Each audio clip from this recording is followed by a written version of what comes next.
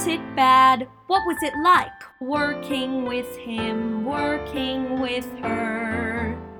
You'll hear all the tales you wish you knew, every aspect of the theater too. Feel your love of Broadway anew on Backstage Babble. Hi, this is Charles Kirsch, and welcome to Backstage Babble.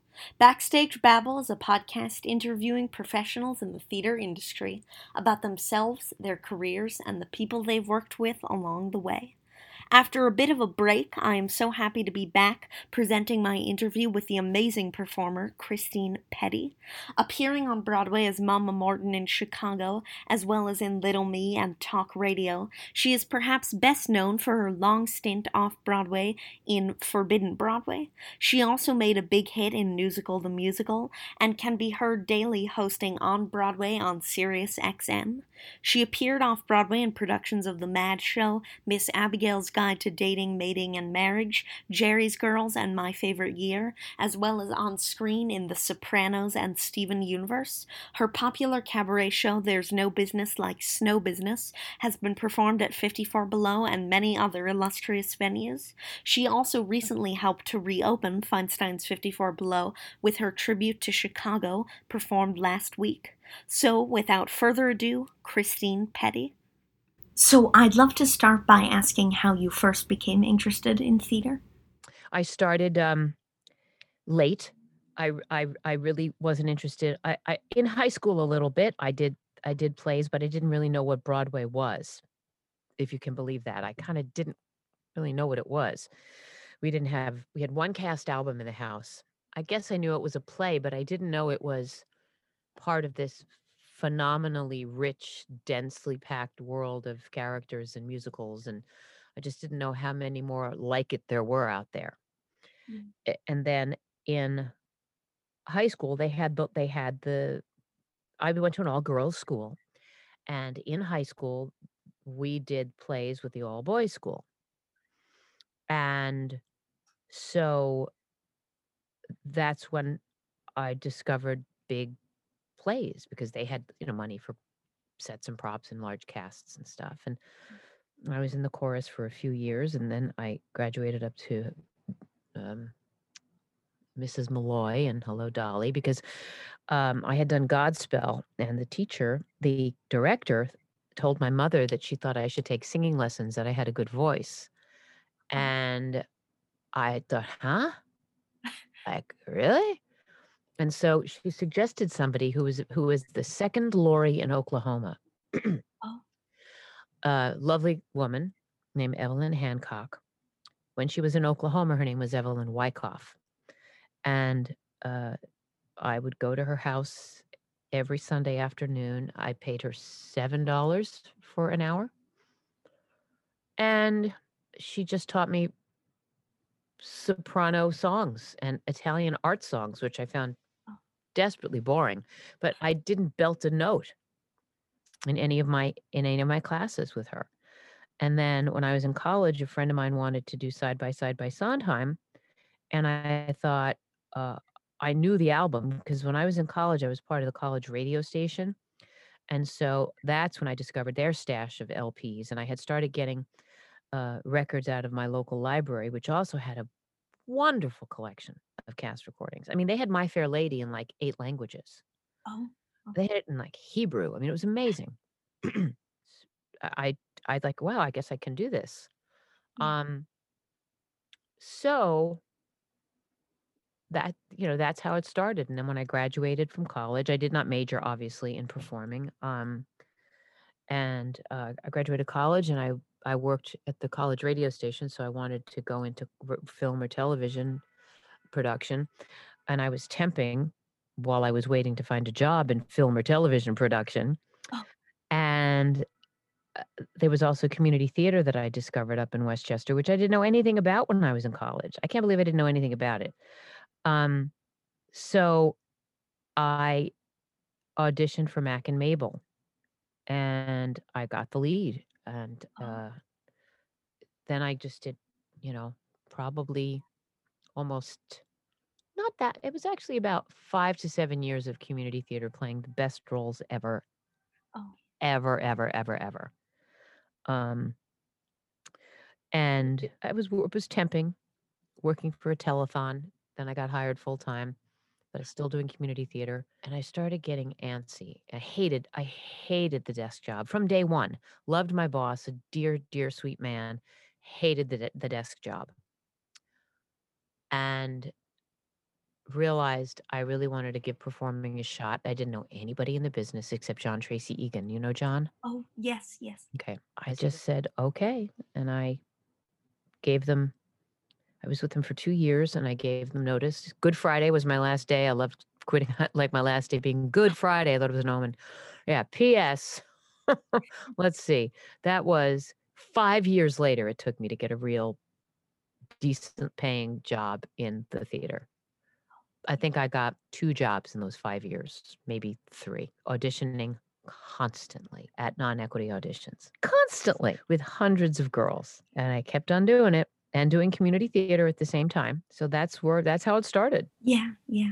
So I do want to go back, I guess, a little to ask you if your family had wanted you to go into theater? They didn't even know like me, like look, if I was a talented kid in high school that showed promise and suddenly, had to do theater, um, and if somebody had said to my parents, "Yeah, she might be able to do this," they might have they might have supported it because my parents, were fans, they liked to see me perform, but they weren't stage parents, and I didn't really start to shine until till out of college. Mm. So, they were supportive whenever I did any plays, but it was not it didn't reflect on what I was gonna do with my future. And I also didn't know, by the way, that there was such a thing as a performance like a performance major, a musical Oh, theater major. I would go to career days, and that never came up, but I went to a fancy girls' school, and I guess whatever universities were there, and there were some major universities there, but whatever universities were there, I guess didn't flaunt their musical theater program. If somebody had said there was a musical theater program, I might have gone, maybe I should go there.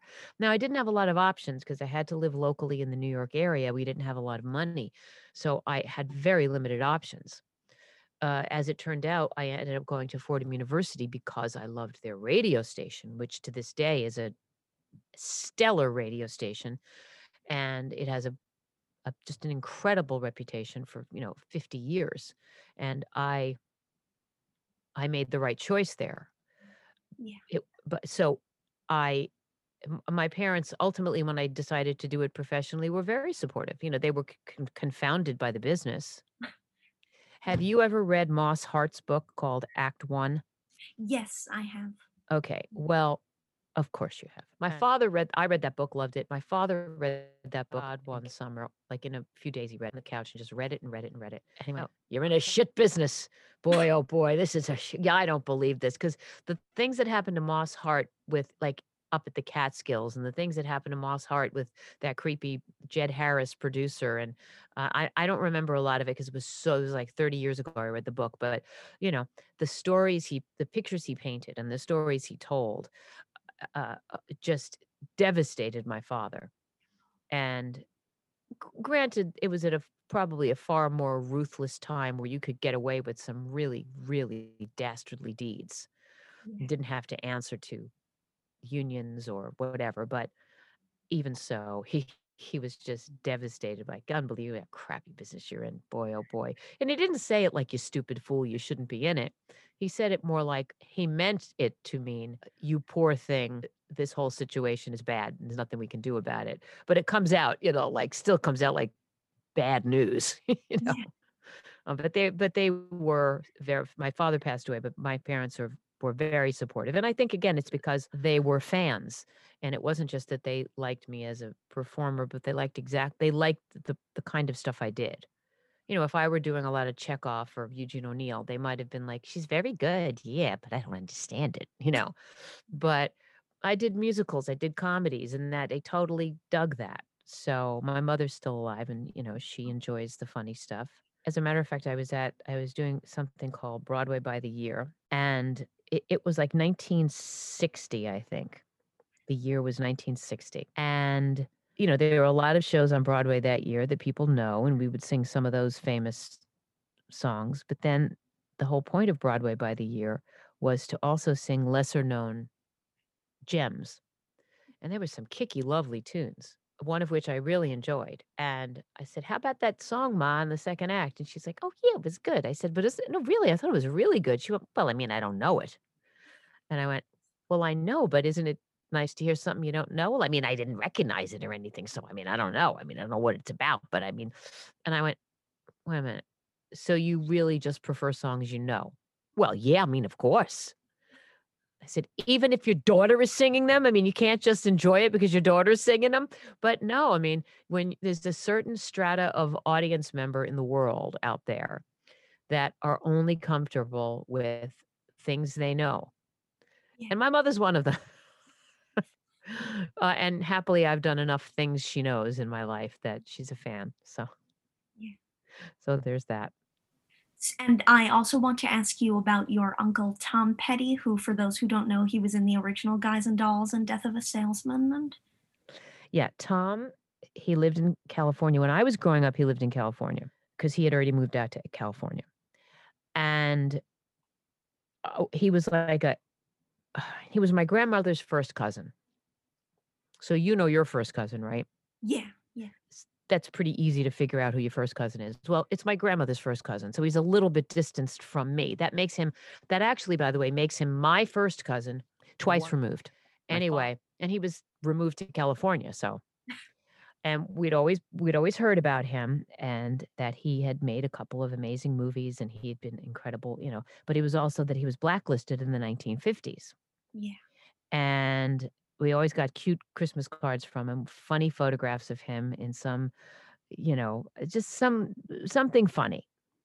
And finally, because I worked for this telethon, I went to Los Angeles. Oh, And so I got to look him up. oh, And it was love at first sight. oh. We got along in funny, it's not funny, like he's just innately vibrated at a funny speed. Because Yeah. he talked like this. He was a character from the tip of his toes to the top of his hat. He wore mismatched plaids. He he was kind. He was generous. He was always telling me, "Oh, somebody famous's name would come up, like Harry Belafonte. I loaned him $50 once." Or no, Harry Belafonte. He paid Harry Belafonte's hotel bill once. That's what it was. Oh, Um, uh, I was at a play with all these classic old actors. It was Two Men on a Horse, I think it was called, and it was with Jack Klugman and Tony Randall. Do you know them from The Odd Couple? oh, yes. Okay, but and a whole bunch of other amazing character actors. I think maybe Jerry Stiller was in it and stuff. But one of them, he said, "Oh, good old," I forget who it was, Joey Faye. Joey Faye is in this. He went, "I loaned him $20 once," and then um, we're waiting backstage to meet everybody, and this is so funny. He goes, "Oh, don't mention nothing about the $20." This he probably loaned it to him in 1957. You know what I mean? It was so cute. And he was a very righteous, a very, he was blacklisted because he was a communist or he was a socialist or whatever. He believed in, workers' rights, and he believed that, um, well, P.S., he was allowed to believe whatever the hell he wanted to believe. That's the whole point. Yeah. And a nicer, more generous man you'd never meet. And he had his film career destroyed, destroyed. I I feel very safe in my assumption that had he not been blacklisted, people would know him as a very well-known character actor, without a doubt. Yeah. As one of those, like Sheldon Leonard replaced him in Guys and Dolls, Oh, and people know Sheldon Leonard. And anyway, it's it's a miserable period in our in our nation's history. And it's also, I'll get political for a minute. It's worth noting that somebody who was behind the blacklist, Roy Cohn, was the person that Donald Trump idolized, and the person at whose feet Donald Trump knelt and studied. Yeah. Just something to know.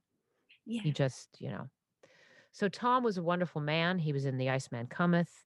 He had letters from Eugene O'Neill Oh, that he showed me, and I drove them up to the O'Neill Foundation, and he donated them to the O'Neill Foundation. The opening night manuscript of The Iceman Cometh was a leather-bound. It was a gift. It was an opening night gift from Eugene O'Neill, and it was a leather-bound manuscript of the play, and he was suffering from Parkinson's at that point, and I think his writing was very, geez, wow. I knew it at the time, but I'm thinking about it now as having been amazing that I touched it in my hand, That's really amazing. But anyway, he had Parkinson's at the time. So he would write the notes in this tiny little handwriting, I guess because it was easier to keep the pen close, the letters close together so that his hand wouldn't shake. yeah. However, his wife, was it Carlotta, his wife? I forget his wife's name. He married, I think, Eugene O'Neill. No, did he marry Eugene O'Neill? No, no, I think his wife's name was Carlotta. Carlotta, his wife, would type out the letter, Oh, and on the other side of the book, when you open it up, Eugene O'Neill's letter or handwritten note would be on the paper, maybe, of the bound manuscript, and then in a little envelope inside is the typewritten transcription, oh, so that you could understand what he wrote. And I have Xerox copies of those somewhere. God, I gotta find them. And O'Neill liked him, and wrote him a letter and said, "You were the first person that we cast, and we knew you oh, were Rocky Pioggi." And it's one of his proudest moments in his life is having been in The Iceman Cometh, yeah. you know. And Guys and Dolls, of course, was as well. Unfortunately, that was exactly when he got blacklisted. So it was it was a hard time. But he never referred to it as a hard time when I spoke to him. So I do want to sort of go back and ask you about some of this community theater that you were doing So before. Do you remember any sort of favorite roles that you got to take on during this time? Well, we started with Mac and Mabel, which was such a gift because it's a rarely done show. Even I knew that. And so I was ecstatic, um and we were doing yet another version of the book, because what happened was I had interviewed Jerry Herman when I was in college at my college radio station, okay? And I had his number. So I called him up and I said, "I'm doing Mac and Mabel." And he went, "Oh, Christine, you're doing Mac and Mabel. Who's playing Mac?" I'm like, "Dr. Schlattman," because it was community theater. I don't think he realized it was community theater. In my stupidity, didn't realize that there was probably a difference. um, and but he didn't care. He said, "Tell Jeff that he's got to play him nicer and blah blah." And he said that Jerry Herman told me that in his estimation anyway. I have since read Gower Champion's book. I've forgotten what Gower Champion. I have forgotten Gower Champion's take on a lot of it, but I remember that Jerry Herman told me that they were taking it very seriously. Like visually, it was very. It looked very sepia toned, like a silent movie. They went so far, according to him, as to take the Bathing Beauties costumes and dip them in ammonia to yellow them out to make them look like a sepia toned old silent film. And the biggest problem with the show is loved her, hated him. He was gruff and bellowing, and yes, that's how he was in real life. But in theater, you need to still side with Mhm. you can't dislike and only dislike part of a couple, Yeah. because you are, after all, rooting for both of them. So at the end of the play on Broadway, as I understand it, and certainly on the album, as you may know, and you know, he sings, "I promise you a happy ending," and you wanna rip your heart out and die, and he looks up at a picture of Mabel Normand and says, you know, "See ya, kid," and, she's dead from, uh, booze and drugs and bad living, and he's alone. "Yay, da da da da da da," you know? Um, so, th that kinda didn't work, and so the book that we did, which is, I guess, a alternate book that they gave out for licensing, has him saying that Mabel Normand died on such and such. Actually, Mabel Normand died on, I can tell you because I was just looking at my, calendar, and I don't know when this is gonna, air, but a year ago, on February 23rd, 2020, one of the last stage shows I saw, the Encores Oh, concert version of Mac and Mabel on February 23rd, 2020, and she died on February 23rd, like 1920 or something, something crazy like that. Um, so he says this on stage, and then in the licensed version that we got, he said, Mabel Normand died on such and such a date, but not to me, never with me. She'll always be up there throwing pies in somebody's face or doing a pratfall or making people laugh. And so I'm going to end this the way I'd end a movie, you know? yeah. And he brings out, then you have this funny little strobe light silent film pantomime of Mabel coming out and the bathing beauties as the bridesmaids and the Keystone Cops as the groomsmen, and in a crazy, just hilarious silent film, a pantomime version of a wedding, and that's how the licensed version ended. Then I saw it in at Paper Mill Playhouse, and they had yet another variation on that theme. Then I saw it in London with Howard McGillen and Caroline O'Connor. That added a whole section about him being him talking about his wounded inner child. Then I saw it again in London. Total surprise. I went to London. I just didn't make any plans, didn't do any research ahead of time. And I noticed that Mac and Mabel was up on the board. And I'm like, really? Who's doing Mac and Mabel? And it was John Doyle. Oh, So it was, and that in and of itself should tell you what a bulletproof score Mac and Mabel is. It's because John Doyle often does shows. It's not the only thing he does, but John Doyle does shows that require often the actors to play their own instruments. And, you know, even though they're good they're good musicians to a degree, they're not, you need a bulletproof score. yeah.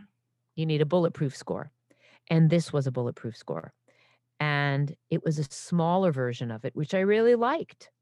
So I have a long I have a I keep on coming back and back and back to that play, but I did it in community theater and I loved it. And then I did I did every great part you could imagine. I mean, I did after that it was gee whiz, for God's sake, what did I do after that? Evita, Oh, beautiful production of Evita.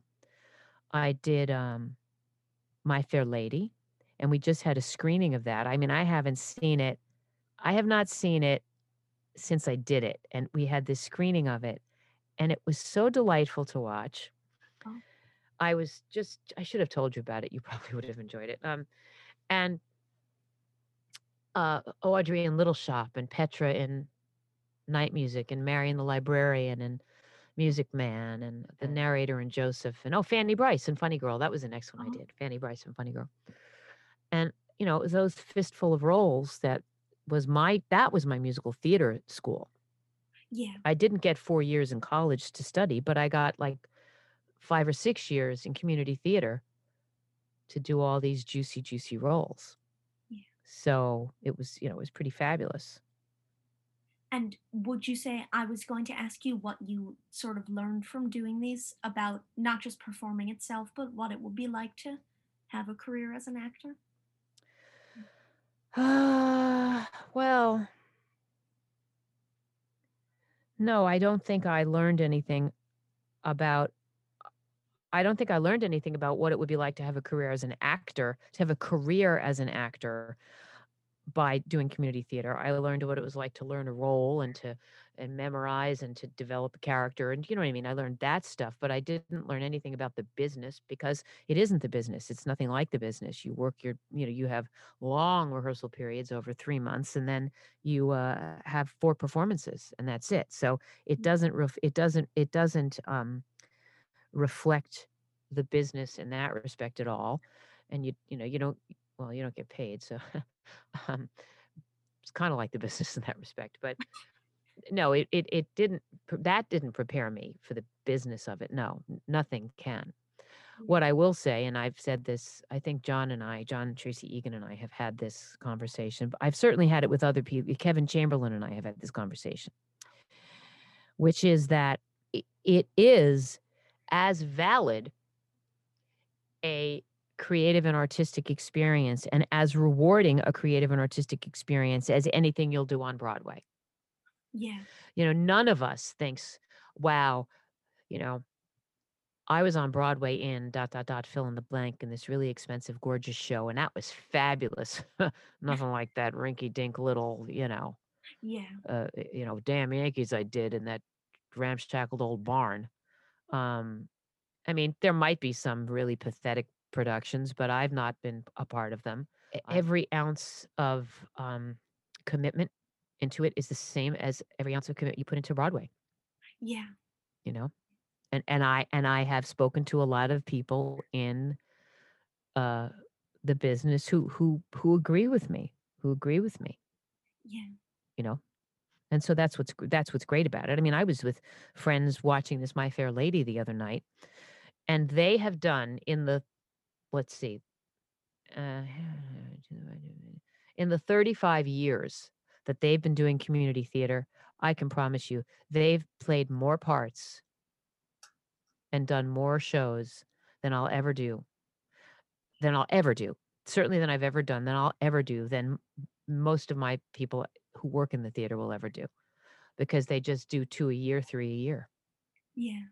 They don't do 8 shows a week. It requires a different amount of time, but they do them consistently, and they're stars to me, and so many of them are so good. They're so good, many of them are, well, my leading man, Dr. Schlotman, has his equity card. He's an equity performer, um, and, I mean, he hasn't used it, but he got it and did some equity shows, um, and he's a wonderful performer. Yeah. He could be on Broadway. So I have nothing but the highest regard for community theater and amateur theater or whatever you want to call it. I call it community theater. That's what I don't know what other people call it. Yeah. So I want to ask you next how you first started with Forbidden Broadway and how you first. Well, I went to an open call. I wasn't going to go on any more open calls. I'd had it. It was 5 years of nothing. 4 years, 5 years. No, 5 years of just nothing to speak of. Nothing of note. Yeah. And I just made a vow to the universe. I just said, "Nope, this is it. I'm not going on any more open calls until I get an agent." Now, there was no way for me to get an agent because I didn't have a resume. So that vow to the universe didn't make any sense at all. It defied any kind of logic. But I didn't care. I just said, "No. I forgive you, Christine. I allow you to just not I allow you to not put yourself in this demeaning, degrading, hopeless situation anymore." Even if it means that you're gonna be in another hopeless situation, at least it's a different hopeless situation. And, like, the next day, there was an audition for Forbidden Broadway in the paper. And I thought, I always knew I thought I might be right for that show. And so I said, "All right, okay, this is the last one." And it was the last one. I went in and I did it, and it was the last one.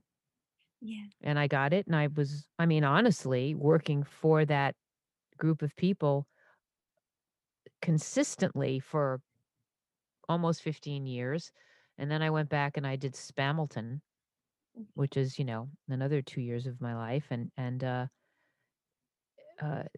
it was just, we were just meant to be, and we are a family, and the people in Forbidden Broadway just have this additional skill. It's an additional skill beyond singing and dancing and being funny. And it has something to do with just sportsmanship, like a strange sense of musical comedy sportsmanship that boy oh boy do you need when you're doing, an inexpensive show that only has 4 people in it, that needs to maximize every square inch of rehearsal time and preview time, and needs you to learn things uh, this afternoon and do them tonight over and over and over and over again, by the way. It's not like, uh, they do it once or twice or 3 times. It's constant. Yeah. You preview for 12 weeks, 13 weeks, 15 weeks, 17 weeks. It was crazy the number of weeks sometimes the show previewed. So that it was a good fit. It was just a good fit. And I also credit Gerard Alessandrini with also knowing, I don't know how he and John Friedson, the producer, I don't know how they know, I how they have feel for that additional skill, that sportsmanship skill I'm talking about, but they have it. Yeah. They just have it. They I mean, there's been rarely a case of a Forbidden Broadway cast that, that had a bad egg in it, that had a sour, just somebody who was trouble or nobody liked. I can't even think of one. I think of one. You know, it's it just doesn't happen often. Just doesn't happen often. Yeah. So had you been doing impressions up to that point, or was that when you started, or? No, never did an impression. Um, I mean, I didn't think I ever did an impression. I do remember once being on the phone with my cousin, and I was singing The Way We Were as Barbara Streisand, just making fun of it. It's the laughter we will remember whenever, I didn't even think I could sing. I just thought I was sounding like I thought I was just making fun of Barbara Streisand. I not making fun of, but just, just like just trying to mimic her silliness. I thought I was being silly. I didn't think I was being a mimic, and I didn't think I was being a singer.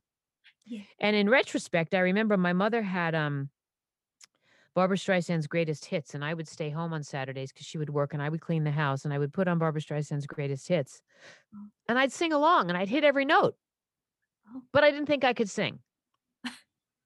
Because if you could sing, I mean, wouldn't somebody, I don't know, wouldn't the singing fairies come and take you away to the place where Broadway, where you belong? Like, I didn't know how to get to that strange world where people perform. It was like when I first saw the radio station. They opened the door at the college at the Fordham University, and I said, "What's this?" And she said, "This is the college radio station."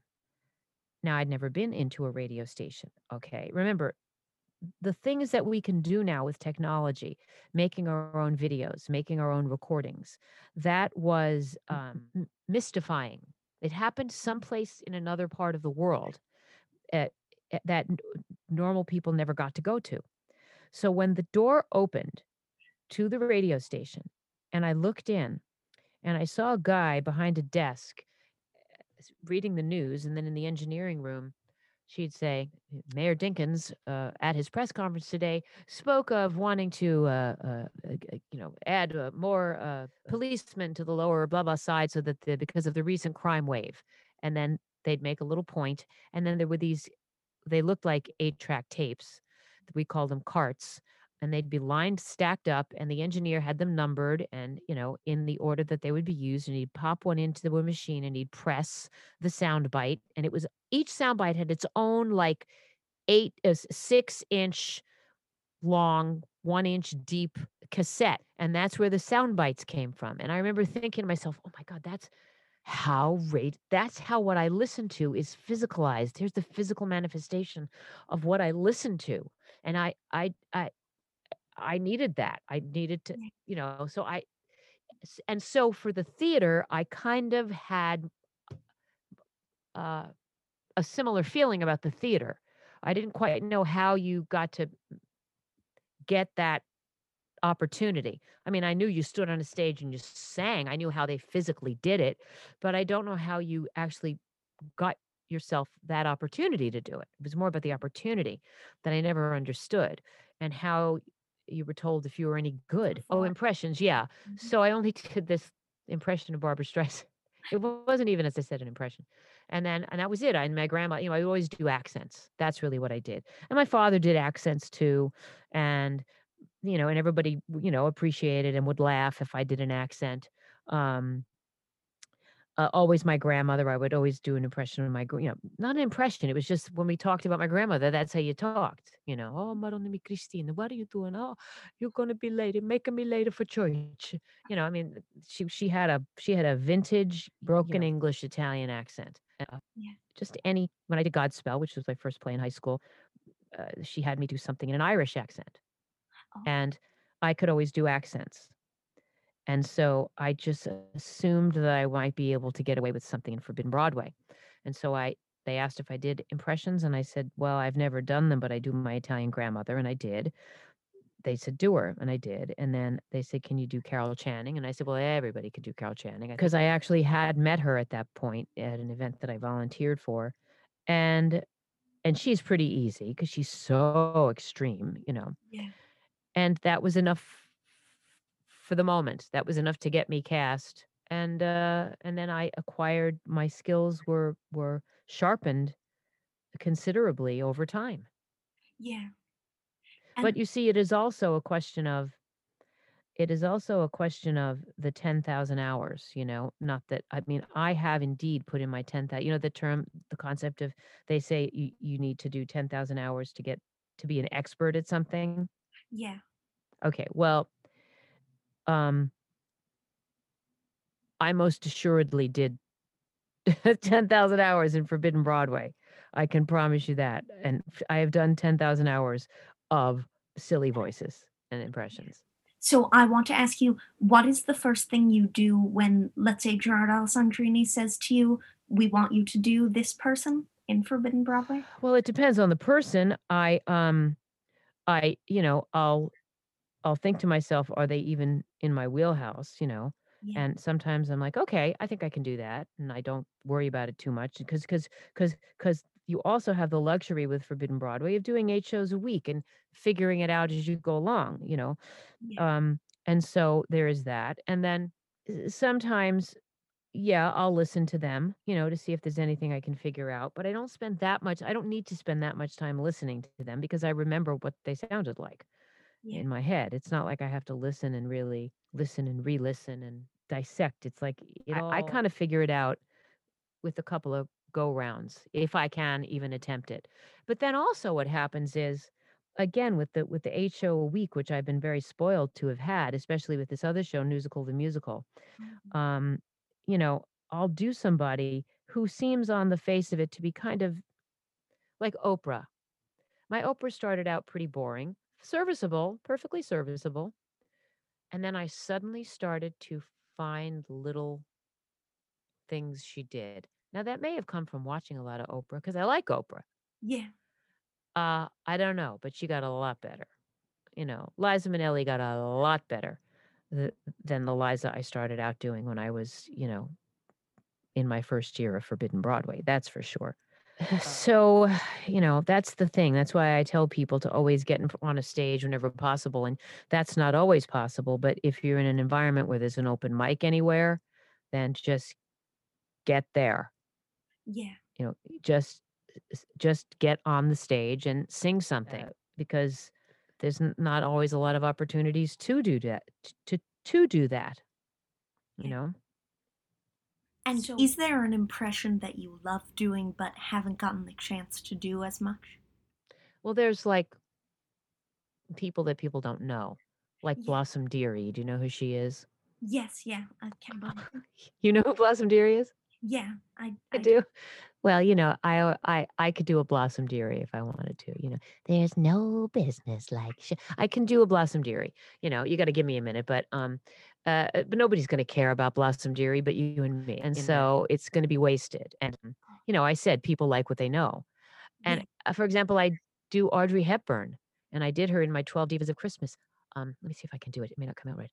On the third day of Christmas, my true love gave to me a partridge in a pear tree. You know, and I loved doing it, but only one guy liked it, and that was the manager of of the restaurant, so he'd always make sure that Audrey Hepburn was in the hat because people pick names out of a hat for that, and, but, I'm not so sure there's anybody under 50 years old who could really care about Audrey Hepburn, and that makes me angry, but, alas, that is the way of the world. Even Betty Davis and Katharine Hepburn, people aren't even that, you know, hip to anymore, which is illogical to me because my generation should be the ones who don't know who the hell she is because they were not stars when I was born. They were old women when I was born. Okay.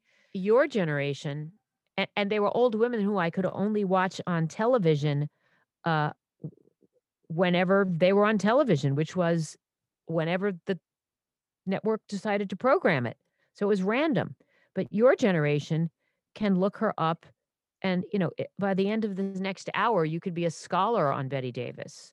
Yeah. And by the end of the next day, you could be well versed in many of her films. And by the end of the next week, you could just be a freaking, specialist on Betty Davis or Katharine Hepburn just by sitting in front of your computer and doing due diligence and watching everything. And, so it shouldn't be that these older these older women are of less interest to the younger generation. The younger generation has much more access to them, Yeah. but they have access to a million other things that are taking up their time, I suppose. So Yeah. there's that. Yeah. So I want to go back to Forbidden Broadway for a second to ask you if you have had any favorite sketches from Forbidden Broadway that were cut. Oh goodness, yes. Let's see. God, it's hard to remember them though. We did so many of them. We did so many of them. I don't know if well, okay. Angela Lansbury. It didn't last very long, I don't think.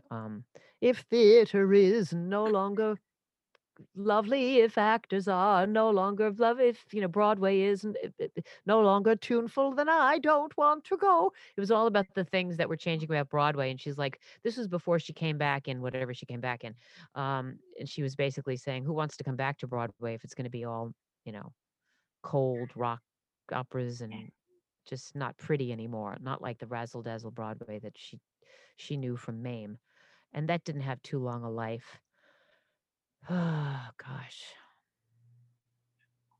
Well, I have a whole banker's box behind me of binders full of Forbidden Broadway numbers and songs, and I not the majority of them don't have sheet music to them. It's mostly lyrics, but I can't even begin to tell you how often you have to cut stuff. And it was a lesson it was a valuable lesson learned. That's probably one of the best lessons you can learn, uh, or one of the best lessons you'll learn from a show like Forbidden Broadway, because you spend time learning, first of all, learning a number, just investing manpower and sweat and brain cells into learning a number, and you do it for a week or for 3 days or for one night, and then they say it's got to go, we have to cut that, it's just not working, or it doesn't fit next to this number, or we can't, you know what I mean? And in the beginning, it's like, no, God, why? What do you mean? And then you quickly learn, let it go. You got to let it go. And it's a good life lesson to apply to anything. yeah. It's, it is, it may, you may have to let things go, even if they work on many levels. But if they don't work on certain other levels that are more important, you have to let it go. I can't remember anything that we cut that I've desperately missed. But I remember things that we cut that were god awful. So I was happy to see them go. Happy indeed. So I do want to ask you what it was like to then have the introduction of Alvin Colt's costumes. Well, Alvin was Alvin costumed my cousin Tom in Guys and Dolls Oh, because he was the costume designer for Guys and Dolls. And I actually I didn't meet Alvin, but when I was in school, I volunteered for Night of 100 Stars, which was an epic. They ended up doing 3 of them, but the first one they did was the epic one, and it was at Radio City Music Hall, and it was to benefit the Actors Fund, which ironically I am a beneficiary of right now. They're helping me with housing in a big way. Anyway, I would bring the stars up to their dressing rooms, and it was an amazing, amazing, amazing job. I mean, they had a whole bunch of us. There were so many stars that, they called us star guides, and we took them all up to their dressing rooms, and they were like putting them in. They were like doubling, not doubling. They were like quadrupling 6 people. It was like Nick Ashford, Jerry Orbach, Robert Klein, Placido Domingo, uh, and Billy Crystal all in one dressing room, which was basically an office because they didn't have enough dressing rooms for all these people. So I had to go. Somebody told me frantically to go deliver a message to Alvin. Now, I just thought the name Alvin was so funny. And I went upstairs it was a rehearsal room actually, um, that they turned into the costume room. And there's a big fashion show that was part of Night of 100 Stars. And every fancy pants female TV star, whatever star you could think of, was in this designer fashion show. And there was one designer for each star. And anyway, so I just had to go leave a message or something for Alvin. And I just remember going up, is Alvin here? I'm supposed to look for Alvin. Anybody know where Alvin is? And I just love saying the name Alvin. And then this very harried looking, tall, you know, evil looking man just went, well, I don't have time for that. What is it? Oh, well, put that down. I just don't have time for that now. And I'm like, okay, bye. And that's all I knew from Alvin. And then I met him under much more favorable circumstances when he did Forbidden Broadway, and he was in his 80s at the time. Uh, a man who'd worked with every big star in the world, and he loved the job. He loved it. I mean, absolutely no budget whatsoever, but he got the biggest kick out of buying cheap costume jewelry and figuring out funny ways of, one of the biggest, the addition of Alvin into Forbidden Broadway added a level of comedy that had not quite been there before. When Alvin costumed, the lights would come up and people would laugh. Yeah. And that was not usually the case, except in the case of Annie, because Annie was smoking a cigarette. So that was an action really. But Alvin, his funny one was the Lion King, the Rafiki costume. He had like rubber Playtex dishwashing gloves that he taped chopsticks to. I think the headdress for the Lion King was all toilet bowl brushes, and I mean, he was delightful, and he was charming and kind and warm, and we all loved him so much. I say this about Alvin a lot because when I think of Alvin, I smile, and that is all the legacy I think you could ever want in life. Yeah. And if nothing else, and I say this to you as an adult to a young person who certainly already has this ability, but it it's important that you think about this. That's really all that matters, you know, Yeah. as life gets harried and complicated, and you have goals and dreams, and your to-do list gets longer, and other people seem to be accomplishing more, or things don't work out the way you plan. Honestly, if at the end of the day, when people say your name, they smile, I can only imagine that wherever you are, you feel it Yeah. after you've left this earth. That's what I think. And I feel it with Alvin all the time. I just smile. I mean, I can't believe that. So, what a wonderful gift to just make me smile. He's not here, he's making me smile. Yeah. And I want to ask if you have a favorite costume that he had designed for you. He had he had so many of them. He had a Bette Midler dress that I gave him, a dress that I liked, and he had them make it in orange, and it was a flouncy 1940s kind of a thing. And I just loved that dress. And because it had, just bounced when you walked, and he, um, he created this white coat with a pink lining for Sophia Loren, very 1950s grand, Yeah. coat for Sophia Loren, and I can't remember. I just it's all a big blur. There's too Oh, I've done too much. I think one of the funniest things he did was I had to be Liza Minnelli after an Oklahoma number, and I had to be Aunt Eller. But at the end of the Oklahoma number, it was a blackout, and you heard dun dun dun dun dun dun dun dun dun dun, ladies and gentlemen, Liza Minnelli. And I was somehow supposed to get out of Aunt Eller, who had a gray wig, and into a red sequin pantsuit yeah. and a black wig. He created the red sequin pantsuit, and then he created this plaid dress with an orange apron, and it looked like it was a skirt and a blouse with an apron, but it was all one piece, and it had a big piece of Velcro down the back, and I looked like 250 pounds in it because I was underdressed. I had Liza Minnelli under it, Yeah. and so at the end of the number, it was called Old Revivals.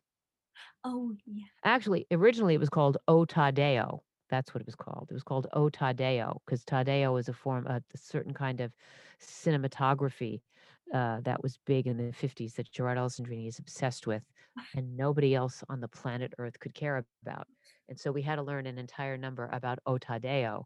Um, it's called Tadeo. Mike Todd, Elizabeth Taylor's one of her husbands, created it. So anyway, at some point, I think this was turned into Old Revivals, and the song ends, "Old Revivals, yow!" Blackout.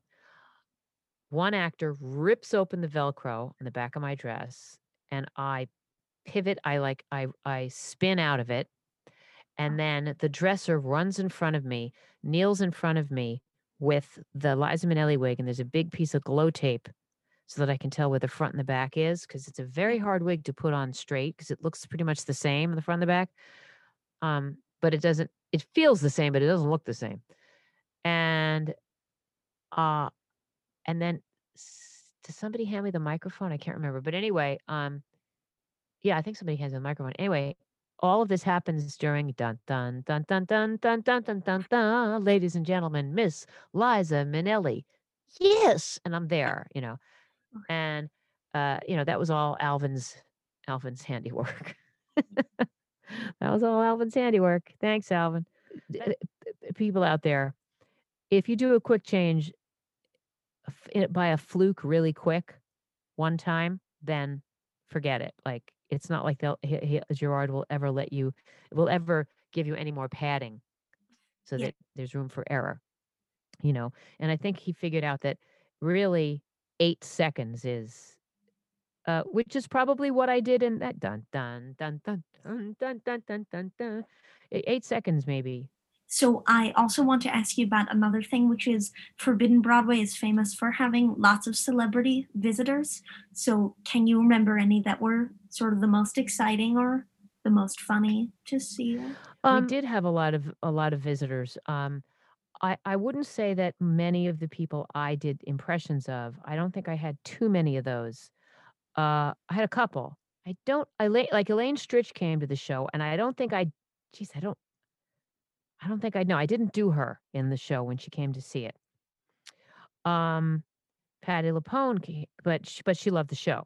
Patty LuPone came to the show, and I did do her. Oh, Now, well, the thing is, first of all, geez, that's a good question. That's the thing. I got I did her in master class, and in her sketch, she's conducting her master class as herself as Patty LuPone, and she is critiquing Andrew Lloyd Webber, Glenn Close, and Madonna. oh, And the New York Times chose to mention this in the opening at the beginning of their review of the show, and it was a good review. So I got flowers like the next day. and it said, "Dear Christine, thank you for our wonderful notices. Patty LuPone." And I told everybody in the dressing room, I'm like, "You guys, what the heck? Who did this? Who sent this?" And they was like, "Huh? Come on, who sent this?" I didn't send it. No, seriously, come on, you guys. Who sent this? Well, then I look at the flowers, and they're expensive flowers. It was a tiny little P.S. Another thing you should all know, if anyone's listening, if you want to give flowers to somebody on opening night, particularly in a Broadway play, don't give them a spray of roses or a spray of this or a dozen of that. There's no place to put them. They all end up in the hallway. This was a tiny little earthenware, cup or something that had these incredible orchids, tight and small and beautiful. And it fit on my dressing table. And I suddenly realized, "Oh my god, Patti LuPone sent me flowers." And then she did come see the show, and I honestly can't remember if she was in it. She must have been in it, I guess, at that point. Um, who else saw it? I mean, Carol Channing saw it many times when she was always in the show. Carol Channing was always in the show in one way or another. Who else was in the show that Bernadette Peters, yeah, Bernadette Peters saw the show. I don't know again if she was in it when she saw it. Just can't remember. Rosie O'Donnell, I don't think she was in it either. Um, I can't believe actually Madeline Kahn came to see the show. I remember that. And I said to her, I was so nervous because I did Rosie O'Donnell for the first time and my wig wasn't fitting right and I just didn't know how to focus. And she said, it was so cute. She went, "Well, maybe if you took the time, if you just didn't worry about it, maybe when you get used to it." She just wanted to talk about the problem, like how we can fix it because it was like a comedy problem, Yeah. something like that. Just everybody in the world has come to see. Joan Rivers has seen the show.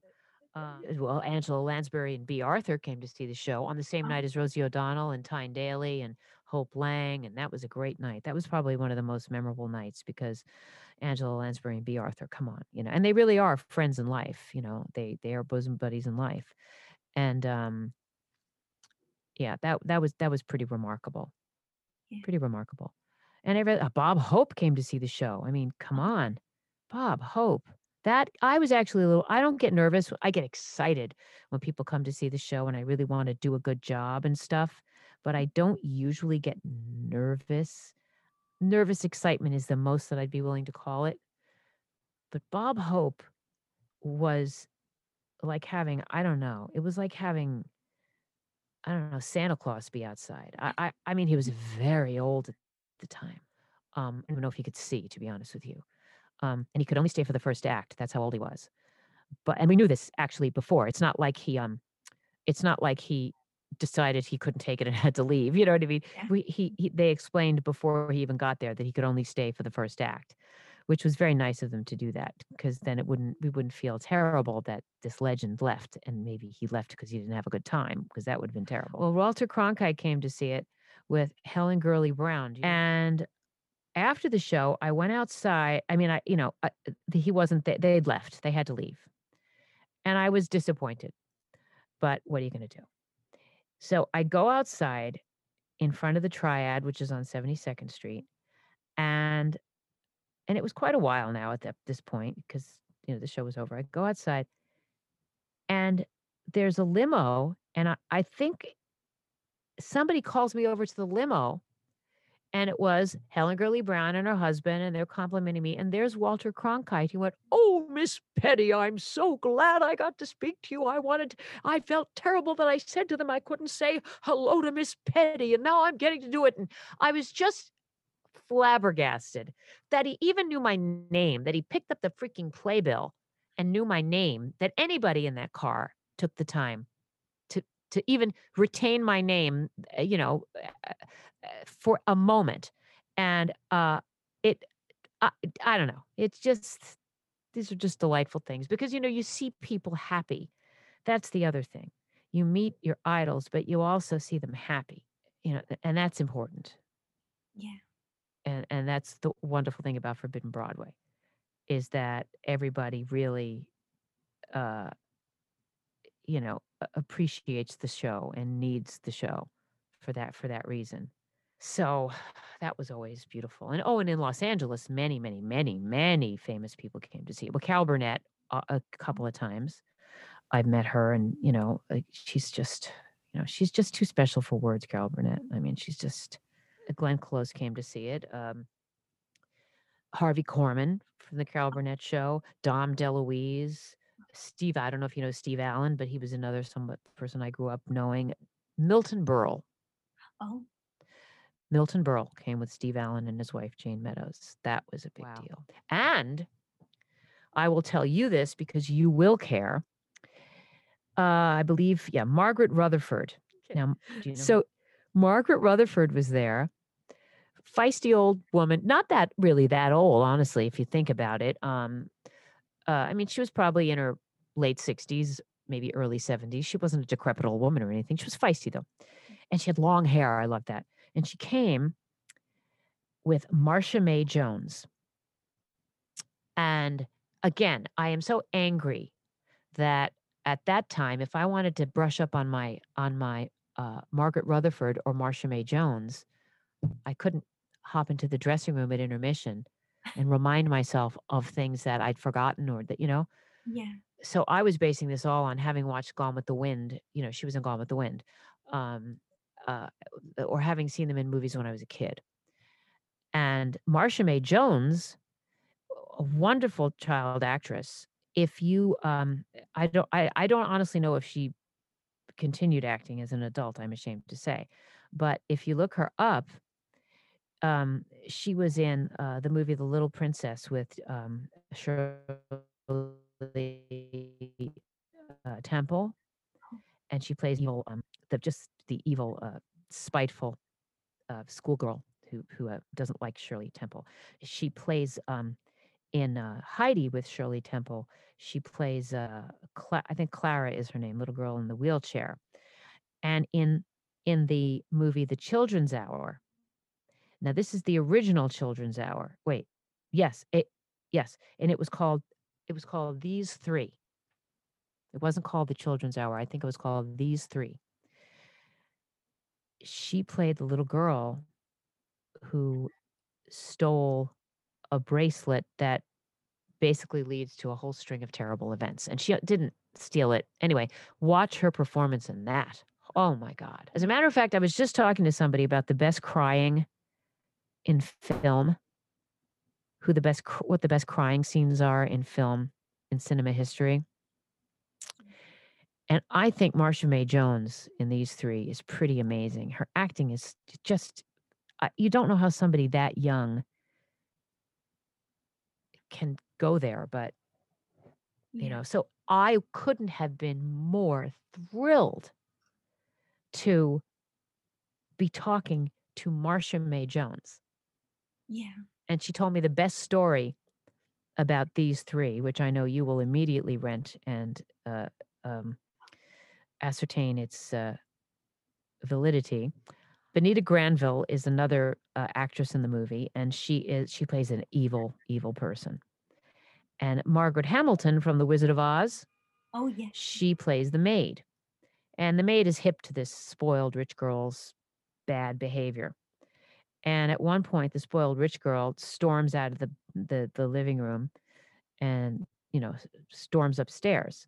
But Margaret Hamilton, the maid, is going to have none of it. She stops her and she grabs her arm.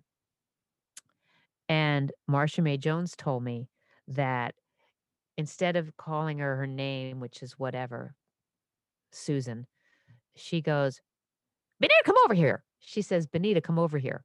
But she doesn't, she says it so fast because, of course, Margaret Hamilton's voice, she's like, "Benita, come over here." And she said Benita, but they left it in. Oh. And so I have this, to me, I was blown away. I have this incredible, piece of information that I don't know how many people know about, but I know about it. And I love when I watch that movie to just wait for it and fast forward it and rewind it and just listen to her say, "Benita, come over here," because I know she's saying Benita. And it's because Marcia May Jones told me. So, before I ask you about some of your acting that is not Forbidden Broadway, I want to ask if you would ever consider doing another one or if there's another one in the future.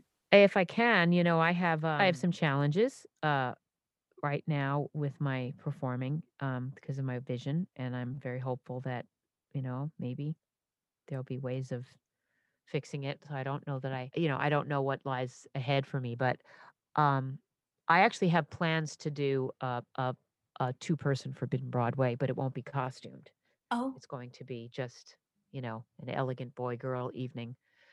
Um, and so that's the kind of Forbidden that I would do because I could do that. That doesn't really require me to, do any real staging or, you know what I mean? yeah. So I can do that with my limitations. And so yes, I would absolutely. Oh God, yeah. It's too it's a part of my life and it's a part of theater. It's a part of theater folklore and our it's a living part of our theater history as long as knock wood, Gerard Alessandrini is with us and willing to write and he always is, he's then that's it. That's what we did. Yeah, sure. Absolutely. Yeah. Most definitely. So I want to ask you after Forbidden Broadway about doing the Jekyll and Hyde concept album, which you did. So how did that sort of first come to be? That you Frank Wildhorn came to see Forbidden Broadway at the Tiffany Theater in Los Angeles, and he, I guess, loved it, and he invited us all to audition for the concept album. Oh, And in the cast was, uh, uh, in the cast of Forbidden Broadway was myself and Brad Oscar, and uh, we two I don't know if the other two actors auditioned, to be honest with you. They were invited to audition. I don't know if they did or not, but Brad and I got cast and we got this, we were in the ensemble, but we got this one little silly little duet that we did. Uh, and then I was offered the Houston, I think it was Houston production that it appeared was going to go on the road too. And that was a big deal because that was like my first big like, proper, like, high would have been my first high paying, um, yeah, theater job because Forbidden Broadway was very low paying. However, I had been offered Forbidden Hollywood, and, I knew Forbidden Hollywood was a good fit for me. It was a very good fit for me. And I thought, "No, I'm gonna do Forbidden Hollywood because I've invested in Forbidden Broadway, and I think it's." But I realized I hadn't been really offered it. I was just told it was being done. yeah, That we're gonna do it after this show closes. We were doing Forbidden Broadway. After we close this show, after the first of the year, we're then gonna open Forbidden Hollywood. And I was assuming that they were gonna use me, but I never actually got an offer. So I actually asked if it was indeed an offer. And I actually had to wait a couple of weeks oh, to get an answer. And at that point, I thought, I wonder if he's hemming and hawing because maybe he feels he can't make a decision. And so I just said, I just told them that I turned down the other job because he knew I had that other offer. yeah, And I just told him that I turned it down because then he would know that I had nowhere else I had to be. yeah, I think me having somewhere else I had to be was making him feel confused and nervous about whether he should or shouldn't use me. And so I just made the executive decision. And it was a good thing I did because we did it in uh LA. We did it in San Diego, then we took it to Los Angeles where it was very well received and we met all of our idols that yeah. just Ruth Buzzy came to see the show. That was so funny.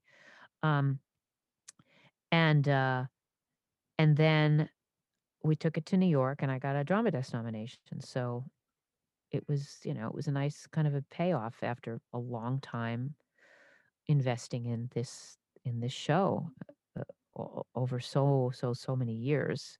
So it was a lovely acknowledgement. And I actually do want to ask you one more thing, which is who have been some of your favorite other Forbidden Broadway cast members to work with over your long? You wanna work with people for different reasons, okay? And not different reasons, but some people shine in your memory, not that, because, like, some people are great on stage, some people are particularly fabulous off stage too, so you just that's not that they're not great on stage. I mean, the time I spent a lot of time with Jason Graw, Oh, a lot of time with him in LA, and he just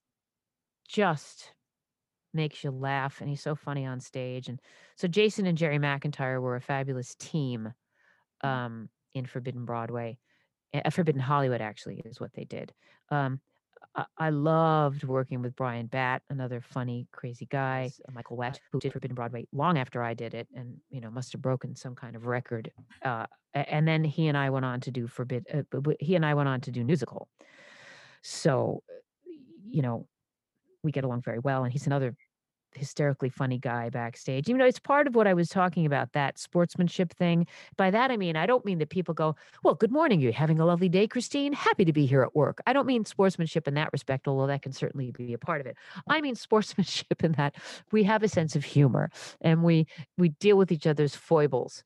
And because God knows I'm a neurotic, emotional wreck most of the time, not because of the show, but because of my own miserable life that I can't, you know what I mean? It's like I'm just always, um, got some kind of drama.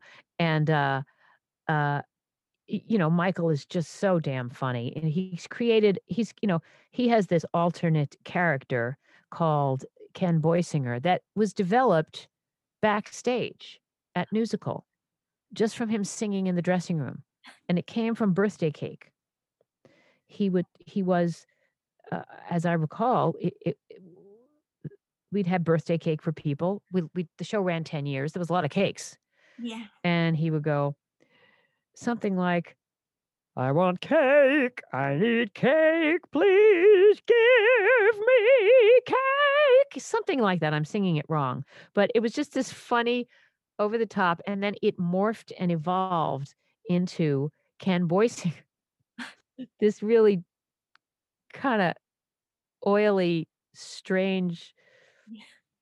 character, Vegas wannabe 1970s vibe character. And, it's that kind of that's what I mean by everybody adapts to everybody's uniqueness. Um, and yeah, so Michael was special. For the women, my God, I don't know. I mean, Suzanne Blakesley, I've probably worked with the most. She's a genius. Um, and I mean, a particularly, and Laurie Hamill is a friend. I mean, just a beautiful woman too. Just one of these great, great, beautiful people. And our understudy, Gina Kreismar, um, how she I don't know how the understudies do it, period. I just don't know how they do it at all. Uh, I don't know how they do it. Yeah. Learning all the different parts and then actually going on, and then I just don't know how they do it. But so Gina has been the understudy and did ultimately do an addition as a member of the company. Um, Unfailingly dependable, lovely to be around. Yeah. you know, Again, family. And Jennifer Samard was one of the few people that I would stand in the wings and watch. Yeah. Her, Bernadette Peters. I would stand in the wings and watch her do her Bernadette Peters. We only worked together maybe, I don't know, 3, 4, 5 months. I can't remember, but she was quite special. Yeah. And I want to ask if you have ever suggested an idea for a parody. Oh, sure, plenty of times. The bit most famous one was I was doing Forbidden Broadway with Brian Batt, and I had just seen Sunset Boulevard because he had just done Sunset Boulevard. And when I went to see it, I said, "Brian, what is going on with these microphones dangling off of their fedoras? Like they don't even put them on their head anymore. They're dangling like a wasp or a bug or a fly. Eh, uh, I can't take it." And he said, "Oh, honey, they would shove those things like down your throat if you let them. They're just ruthless about those microphones." And then I was like lamenting the fact that um we couldn't we didn't have any reason to put any of the old Broadway stars back in the show, like Yeah. Ethel Merman or Carol Channing. They weren't doing anything. They were, most of them were dead. Carol was alive at the time. There was just no real reason. They just weren't doing anything. Yeah. And then I thought, oh my God, Ethel Merman should do a sing out Louise moment regarding the microphones. Something like that, where she comes from the back of the house and she, when she's telling Baby June to sing out, or to Baby Louise to sing out. Well, Ethel Merman could have some issue and some interaction with Joe Gillis from Sunset Boulevard, and it could be about microphones. You see, that's the thing. A number is often about the star or about the show, uh, and whenever you can think of a new issue to talk about, uh, it's wonderful because he's touched on them all. He's touched on them all, but he's not done one about microphones. And Gerard's memory is mine is different. Mine is that he came in the next day with the song. His memory is he went to lunch and came back with it. But he came back with, "I keep singing though my voice is air." And then I come in and go, "You don't need amplifying. You'll be loud as a lion." And it's a keeper. It's an evergreen song. It'll never get tired. It'll never get old. It'll always make people laugh. You can switch out the person she's singing it to. It used to be Joe Gillis and Sunset Boulevard, and then they changed it to the Phantom, and who knows, it could be somebody else, just depending on whatever the most ridiculously Mike show is that comes up. But the Phantom is evergreen and will be forever. Yeah. Joe Gillis, not so much. The Phantom, so they don't need to change it from the Phantom. They can actually leave it, and so and then there was Sarah Jessica Parker was doing Once Upon a Mattress, and I really didn't have any problem with her doing it or anything, but I thought it was a funny spoof would be because, she was a TV person or a movie person at the time, and not a lot of people remembered that she did Annie. Um, and I just thought it would be funny if they spoofed Shy with the word why. Why did they cast me? Oh, why? And, unfortunately, with Forbidden Broadway, it isn't that you have to bite the bullet and deal with it if you're Sarah Jessica Parker. You know what I mean? Like they're going to make fun of something. And so, it really wasn't that she did such a bad job or anything like that at all. She was delightful, but it was a funny idea and it worked. Rosie Perez, he wanted to do a Rosie Perez number and he told me to give him some audio of Rosie in her movies. Now, again, back then we didn't have streaming. So I rented like 3 Rosie Perez movies and I just recorded in front of the television her talking. And then I gave him the cassette. And the next day I said, "How'd it go? I mean, did you get anything?" And he said, "Christine, you gave me like 15 minutes of cursing. It's like all it is cursing." I said, "Really?" He said, "Yeah." And he was demonically happy when he told me this. He had like a glint in his eye. And I was like, I guess maybe I block it out after a while with her. I don't know. I don't remember there being that much cursing. But that's what he made that he developed the number around how she was a serious actress. She was in fact nominated for an Oscar that year. And she had to try to control her desire to curse. Yeah. So I want to ask you next about your 3 Broadway shows that you did. So the first of those was Little Me. So what was your audition for this like? I have no memory of my audition for it. Isn't that funny? Yeah. I'm sure I sang Shy. I probably sang Shy and maybe Do I Hear a Waltz, the end of it. I didn't have a lot of audition material. Pretty sure I got it without an agent. I didn't have an agent at the time. They called me because the music director was a Forbidden Broadway pianist before my time, but he knew Forbidden Broadway people would be good in the character parts.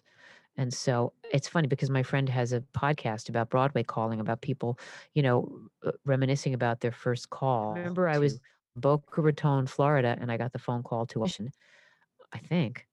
Or did I get the phone call that I got the part? I can't see it. I don't remember any of it at all. And isn't that sick? Which is why I tell everybody to write things down because I am impossibly sentimental. If you saw the crap that I keep, okay, and I can't remember any of that, I don't know why. Yeah. The next show was talk radio, and I got a call from Will Cantler, the casting director, because they wanted people who, again, did a lot of had a wide vocal range, and he figured a Forbidden Broadway person would be good.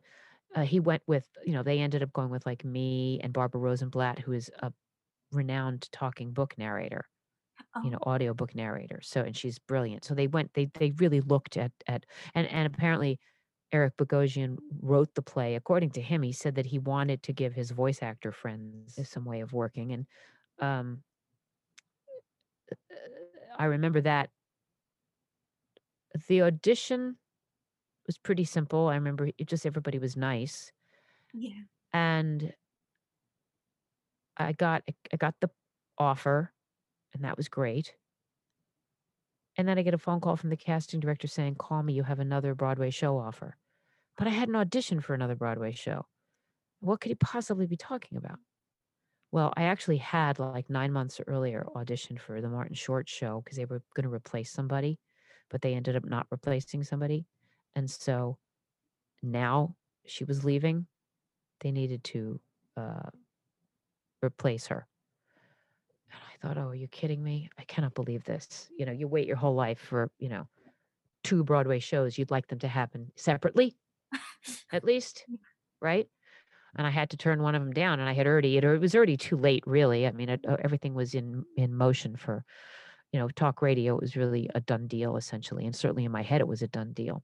And anyway, it ended up working out because, the Martin Short show closed before I would have gone on, Oh, yeah. so it would never have happened. Yeah. But, I do remember more of that. And Chicago was long and arduous in that the producer, Fran Weisler, who's a friend, always very friendly to me, and has hired me for personal events, who I really like Fran Weisler so much. And I was at her house and she said, You should be Mama Morton. I want you to be seen for Mama Morton." And I'm like, "Well, okay. Gee, thanks. Yeah. And it took, oh God, I don't even know how long, a year maybe, uh, before the casting director, I called them actually. Oh, I called them because somebody told me they were auditioning people. And I said, they said they were going to call me when they were seeing Mama Morton's, and no call. And now I find out they're auditioning people. So I called and they said, "Oh, actually, we saw Mama Morton's today." oh, And they said, "Could you come in tomorrow?" But I had just fractured my ankle and I was in a cast. oh, And I honestly was, honestly making the call because I had time to make calls like that. I was just, yeah. doing things that I normally would procrastinate doing. And I said, "Well, I would love to, but it's 4 o'clock and I got to find out if I can get a pianist who can run the song with me because I really don't think it's wise of me to go into an audition and not run the song." Yeah. And it's the end of the workday. So I just don't, and I have a cast on. So it's not like I can get out and hop around and, it's really hurts like it was in pain. It was early in the process. I was supposed to be level. My leg was supposed to be level. But I had my pianist came to my apartment. I went in and I auditioned with the cast on. Barry Weisler happened to be walking out of the rehearsal room while I was waiting, and he said, "What are you doing here?" I said, I'm going in to be seen for Mama." He went, "I'll put you in the show. When do you want to go in the show?" Something like that. And I'm looking at him, and I thought I wanted to say, "Just a sec." I wanted to open the door and go, "Hey guys, I'm gonna go. Barry said he's gonna put me in the show, so he'll just talk to you and you'll work out a date. See ya." You know. But he was being so lovely. So I auditioned, and basically I was told that, I made the artistic team's cut, that I was approved to be on the list of Mama Mortons. And as soon as there was an opening, and it was like 2 years later, 3 years later, it seems like an eternity because it was. I get a phone call and they want to know, can I audition? Oh, And I went, "I don't know if you know, but I already auditioned." And they said, "Yeah, well, they want a refresher and they want to have a work session with you." I'm like, "Okay." So I auditioned again. And then I can't even remember if it was weeks or months later. Probably. They called me on a Monday and said, "Can you start next Monday?" And I said, "Yeah." And then I didn't tell my parents that I got the part. I rehearsed for a week. And the following Monday, my opening night of what was going to be ended up being an 11-week run. I told my parents I had free tickets for Chicago. Would they like to come? Fran Weisler gave them to me. No, they knew I knew her, so it wasn't fishy or anything like that. And never in a million years did they think, you know, anything other than they were getting free tickets to a show. And I was in the show. And I don't know if it was the wisest thing to do because I had other things to concentrate on that night. Yeah. I was in a show I adored. I had seen it 18 times at that point, like roughly once a year since it opened. And I was singing my first solo on Broadway, playing my first leading character, a supporting character, I guess is what you'd call her, I suppose. And I really should have just been focusing on that and not on whether or not my mother and father were going to have strokes when I walked out on stage. As it turns out, my mother thought when I walked out on stage, is this a benefit? She just thought that maybe she was at a benefit. Even though I was dressed the way I was dressed, she saw nothing, I guess, odd in the way I was dressed. And so she thought maybe it's a benefit, and that's what she was invited to.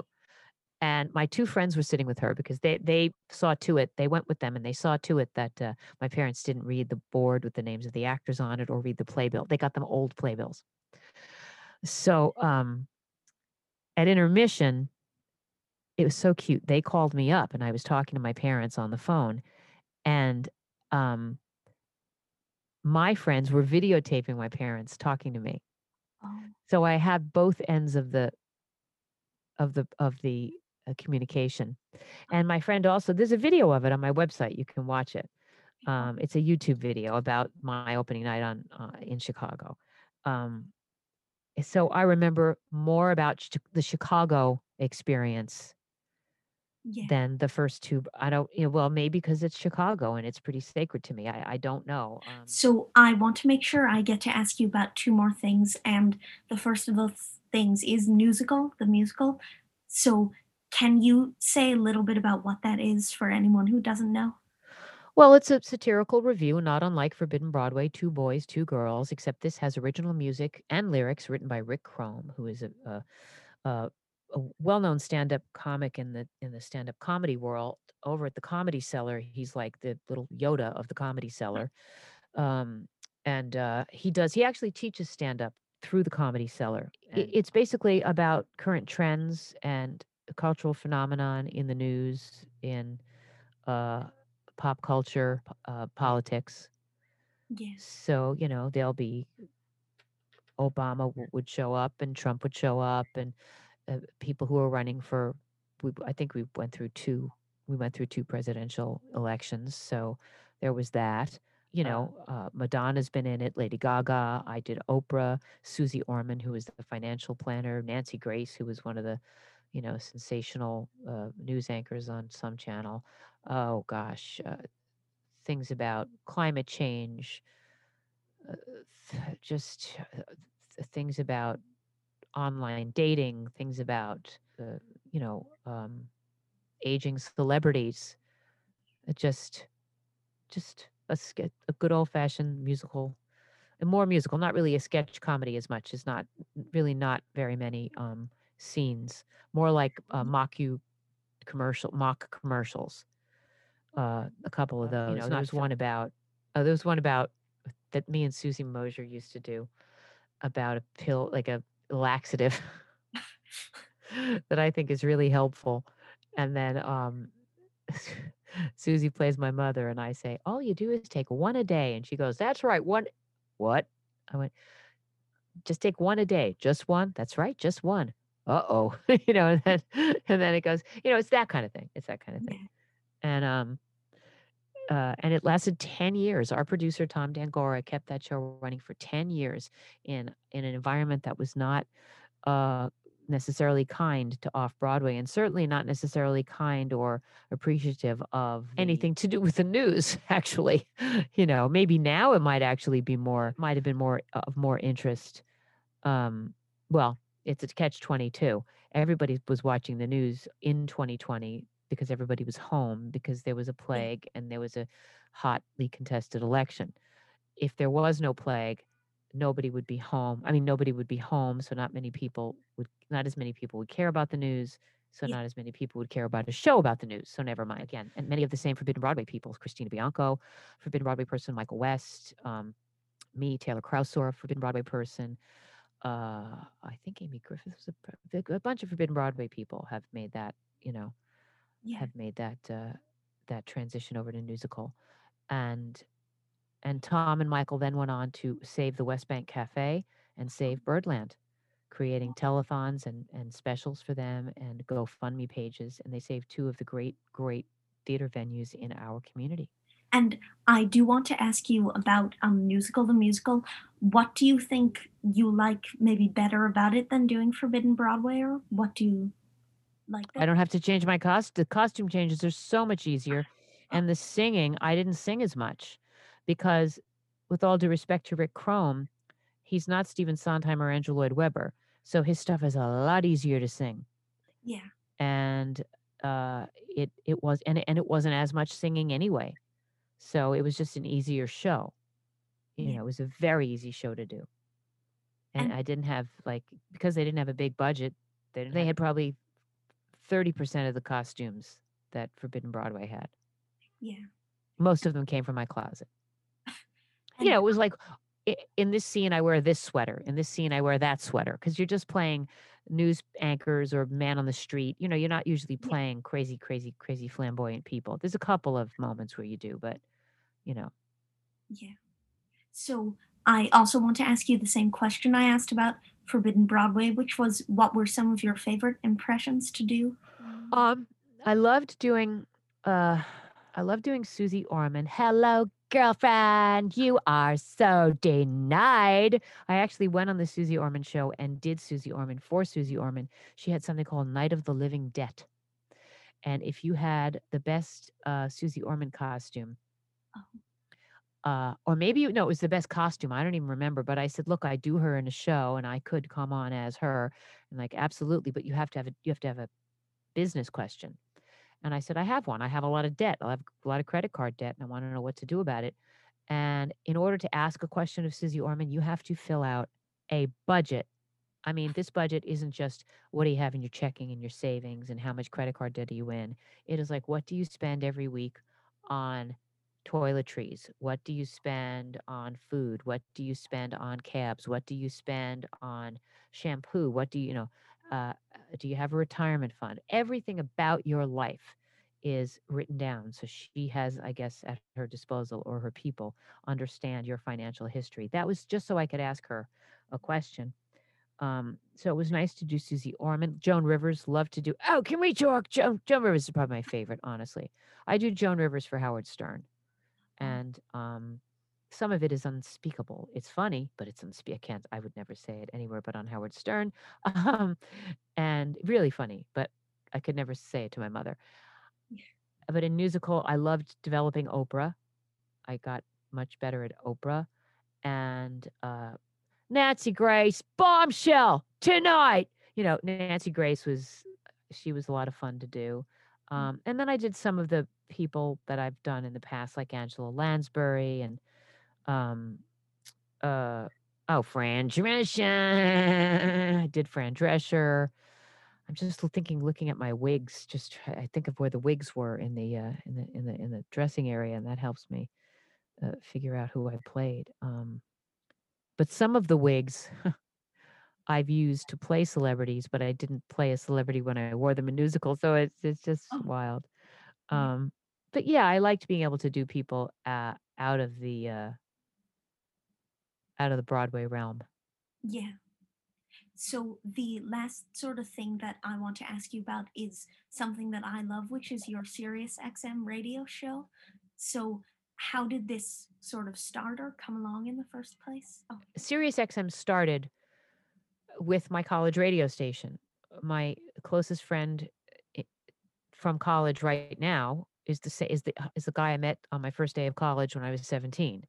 oh, And we took my first class in college was a film class or a sociology class, I can't remember. And as a matter of fact, he was talking to this girl, and I looked at these two people, and I'm like, they look like fun, and we're all going to go out to dinner on Saturday night. So we still see each other. But Paul Cavalcanti is his name, and he's a member of my family at this point. Yeah. He's my oldest, dearest friend, and um, he has never not worked in radio ever. He's never had a job outside of radio, and he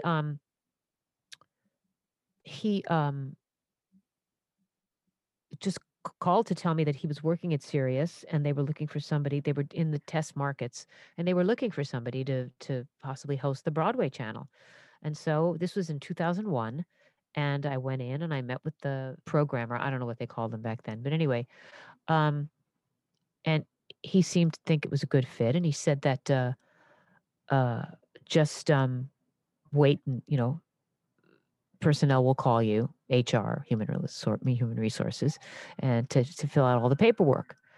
And this was in like September, and it took them until like April to finally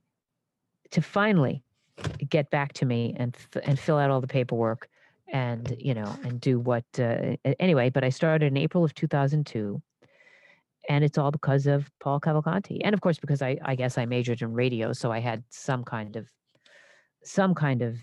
experience. Yeah. And it was nice to be able to do something in the field that I actually paid a lot of money in student loans to learn.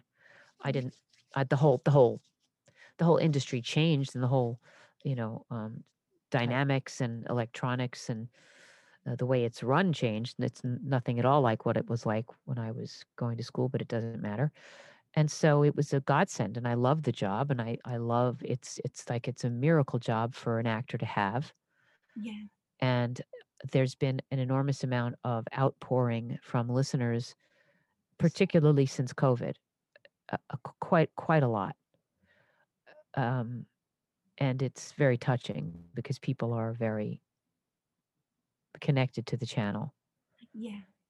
because they can't go anywhere. So it's really, I think, deepened the relationship that they have with me and the channel has with them, and of course the relationship that I have with them. Um, Even though I don't know any of or many of them personally, I have taken to starting to call up listeners who write to me if they leave their number, if I have the time, because as you can see, I can talk and talk and talk and talk. And so they are 99% of the time perfectly lovely people. And Yeah. so I just talk a lot. Yeah. And um and I don't have that much time, and I just can't get off the phone. So it's been very rewarding in that respect, I have to say. It quite something. Yeah. Quite something. So I want to ask you how it works technically in terms of, do you go to a studio? Do you pick out the CDs yourself? Do you have to play them? No, everything is done on a computer. Every radio is done on a computer screen now. I mean, it is. I don't think anybody in the bigger uh, platforms pick up a CD or an LP or anything like that. I think it all has to be done electronically. So, and that's and that's fine-ish. We have a program director, Julie James. She chooses the music, Oh. and I look at the music log, and I determine ways of finding uh, a cohesive connection between just heard and what we're going to hear, or just a response, a reaction of insight, a reflection, a joke, whatever, based on my decades of having gone to the theater and Yeah. witnessed a lot. And yeah, that's how it works. But Julie is in charge of the music. So to ask you to sort of conclude our interview, after having such a long and amazing career in the theater, what advice would you give to someone just starting out?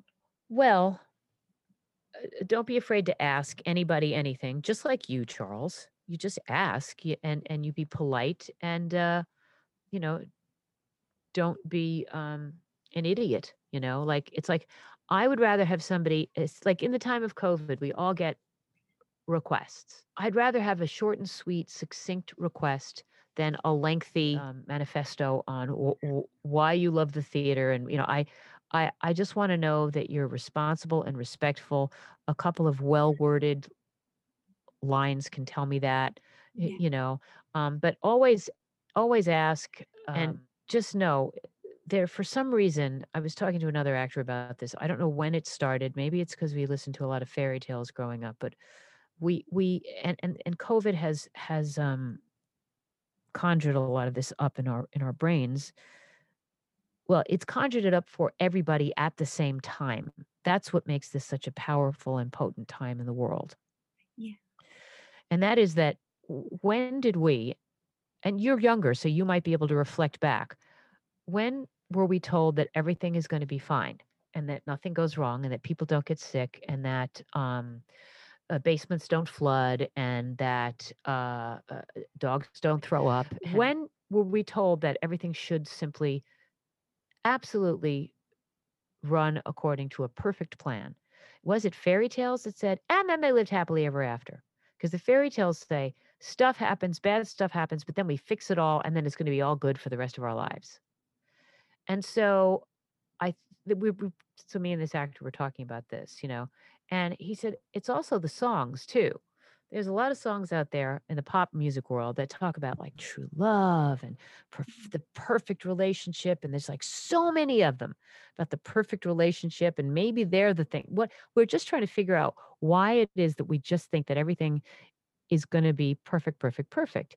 That's not to say that we walk around and say everything sucks. No, what I'm trying to say is we simply have to understand that this is an up and down, yin yang situation in life, and not to sweat the small stuff and not to be quite as intimidated by the scary stuff. Yeah. When the disappointments come, just know, oh, this is one of those disappointments I've heard about. Yeah. Okay, well, it's over now, so good. Maybe this means I got me some time before the next one, hopefully, but sometimes we don't. And so in show business in particular, there is no template, there is no blueprint, there is no nothing. Yeah. It is not a meritocracy. You do not get rewarded because you're good. Because if that were the case, all my friends would be working constantly. I might even be working constantly. But, you just have to understand that you are in a business that isn't run like a business in a lot of ways. Uh, and just to not freak out Yeah. when, because we just think we're all going to have Audra McDonald's career or Kelly O'Hara's or Kristen Chenoweth's. And if you sat all three of them down, how much you want to bet that, they're trying to figure out how to pay the taxes on their house, or they're trying to, you know what I mean? They just have bigger problems, more expensive problems or concerns. So, I would just say, calm down, just calm down. It is your story. It's not somebody else's something. And don't compare. Uh, Learn from other people. Absolutely. You know, learn from everything that Audra does beautifully or any other actor, absolutely. But, if you don't get 6 Tony Awards, if you don't get one, if you don't get a Broadway play, you just have to understand that if there's a voice telling you you did something wrong, then you're doing something wrong because of that, because you shouldn't be hearing that voice. Yeah. You should be more in control, and that should be something that you can start young, to just roll with the punches. And now the entire universe is learning that lesson at Yeah. the exact same time, which is, but wait, I was going to have a wedding with 250 guests. But wait, I was going to start college. But wait, I was supposed to have a heart transplant, and now but wait, I have, cancer and the plague. But wait, I have to teach this kid 20 in my house all day. We've all had this, like, screeching on the brakes, screeching to a halt in our lives. So we're all actually, I think, when we come out the other side of this, if people have been truly analyzing themselves in the situation, the next crisis isn't going to upend us emotionally in quite the way it would have prior to this. That's what I hope for. And I think that the next crisis in your show business life as a performer isn't going to freak you out. Yeah. And I also think, honestly, this should also teach people that you can have another way of making income and not feel that you are betraying your life as an artist. Yeah. Because it's not true. All right. You should pursue other things to make money, but never pursue anything that you don't enjoy. Yeah. And if you're an artist, chances are you're an eclectic person who understands a lot of different things and likes creativity or likes people or likes uh, humanity, might like animals as a result of that. You know what I mean? Just don't be afraid that you're doing something, taking something away from the pursuit of your career by trying to do something else. Yeah. Because sometimes when you satisfy the need to have security and have money, you can open up yourself and be better able to approach your artistic endeavors because you don't have this constant distraction of, wait, how am I going to pay for this? How am I going to pay for that? So that's that's today's psychiatric pearl of wisdom or philosophical pearl of wisdom. Well, thank you so much for doing this. I'm so glad to have been able to talk to you. Listeners, thank you for tuning in, and remember to come back next week when I'm joined by a truly legendary guest, one half of a world-famous songwriting team, the one and only Alan Bergman. At the age of 95, he joins me to reflect on his amazing career and life, including penning songs for performers such as Frank Sinatra, Dean Martin, Barbra Streisand, and Michael Jackson, for movies and TV shows such as Maude, Tootsie, Yentl, The Thomas Crown Affair, Sabrina, The Way We Were, including the famous title song, and E.T., and with composers such as Quincy Jones, Michel Legrand, Johnny Mercer, Marvin Hamlisch, and Cy Coleman. Some of his most famous pieces include The Windmills of Your Mind, Papa, Can You Hear Me?, and Nice and Easy. On Broadway, he wrote the lyrics for the musicals Something More and Ballroom, collaborating with Sammy Fain and Billy Goldenberg, respectively. So make sure to tune back in for that, and thanks for listening.